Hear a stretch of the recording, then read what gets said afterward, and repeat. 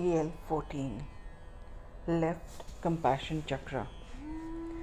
Acceptance of everything and everyone without any questions is pure, undiluted compassion. But the main problem is, are we ready to accept everything or everyone? It is easier said than done. Does it mean that when we try to understand and get to know the other person, it becomes easier to relate to whatever they are doing? It must be true, as we have heard about the Stockholm Syndrome, where the victims over a period of time bond with their captors or abusers. Here a thought comes. Will the victims accept and rise above the trauma, or will they do the same to others in future? Is it not then the possibility of starting of a vicious cycle? What about common people like us? Do we not meet dominating and cruel people in our lives? It is not easy to be compassionate to a person who is manipulative and mean, is it? Even if we use iron control over ourselves and behave humanely, will they appreciate it? What if we have to exchange positions? Would we be treated in the same way?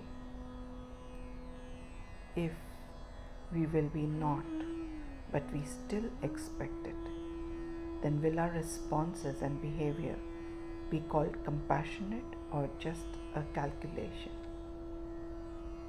Is forgiveness involved in compassion? If someone grievously harms us, would we be able to forgive?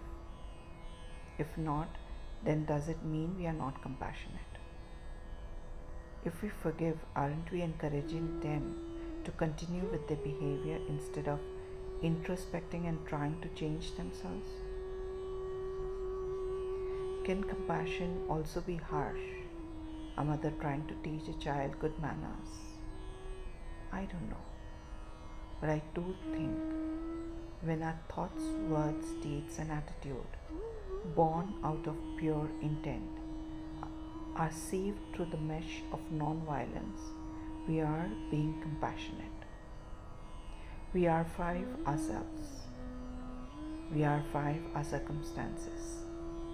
We are 5 our need for being a strict disciplinarian to achieve a common goal. We are 5 are not being able to forgive ourselves and others for any failures. We are 5 being a hard taskmaster. We are 5 a belief that sparing the rod makes us lazy and complacent. We are 5 a belief there is a lot of sacrifices and sweat behind any growth.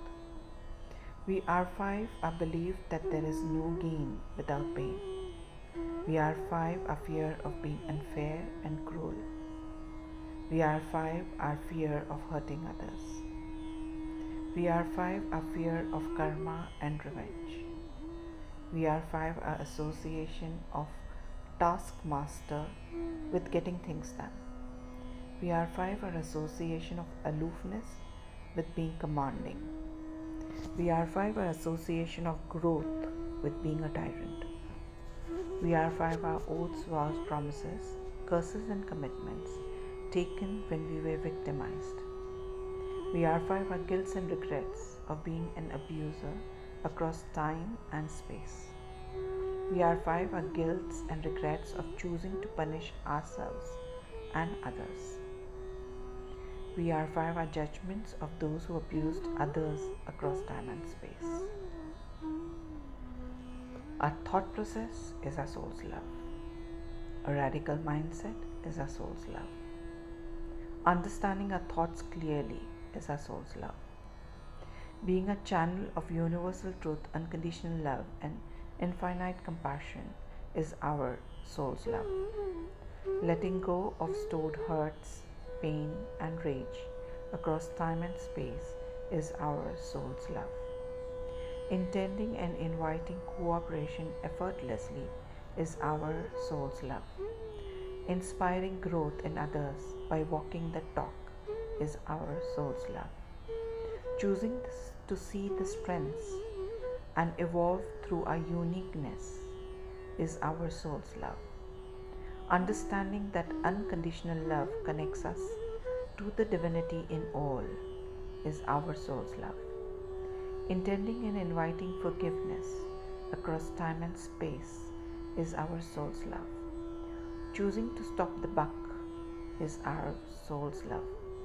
The knowledge that taking command over ourselves helps us evolve physically, emotionally, and psychologically is our soul's love. Choosing to take charge and transform ourselves is our soul's love. This new, healed, transformed, and complete us is our soul's love. And the affirmative action is knowing that my authentic self is a channel of universal truth, unconditional love, and infinite compassion fills me with Om Shanti, Shanti, Shanti. Thank you. See you in the pathless path ahead.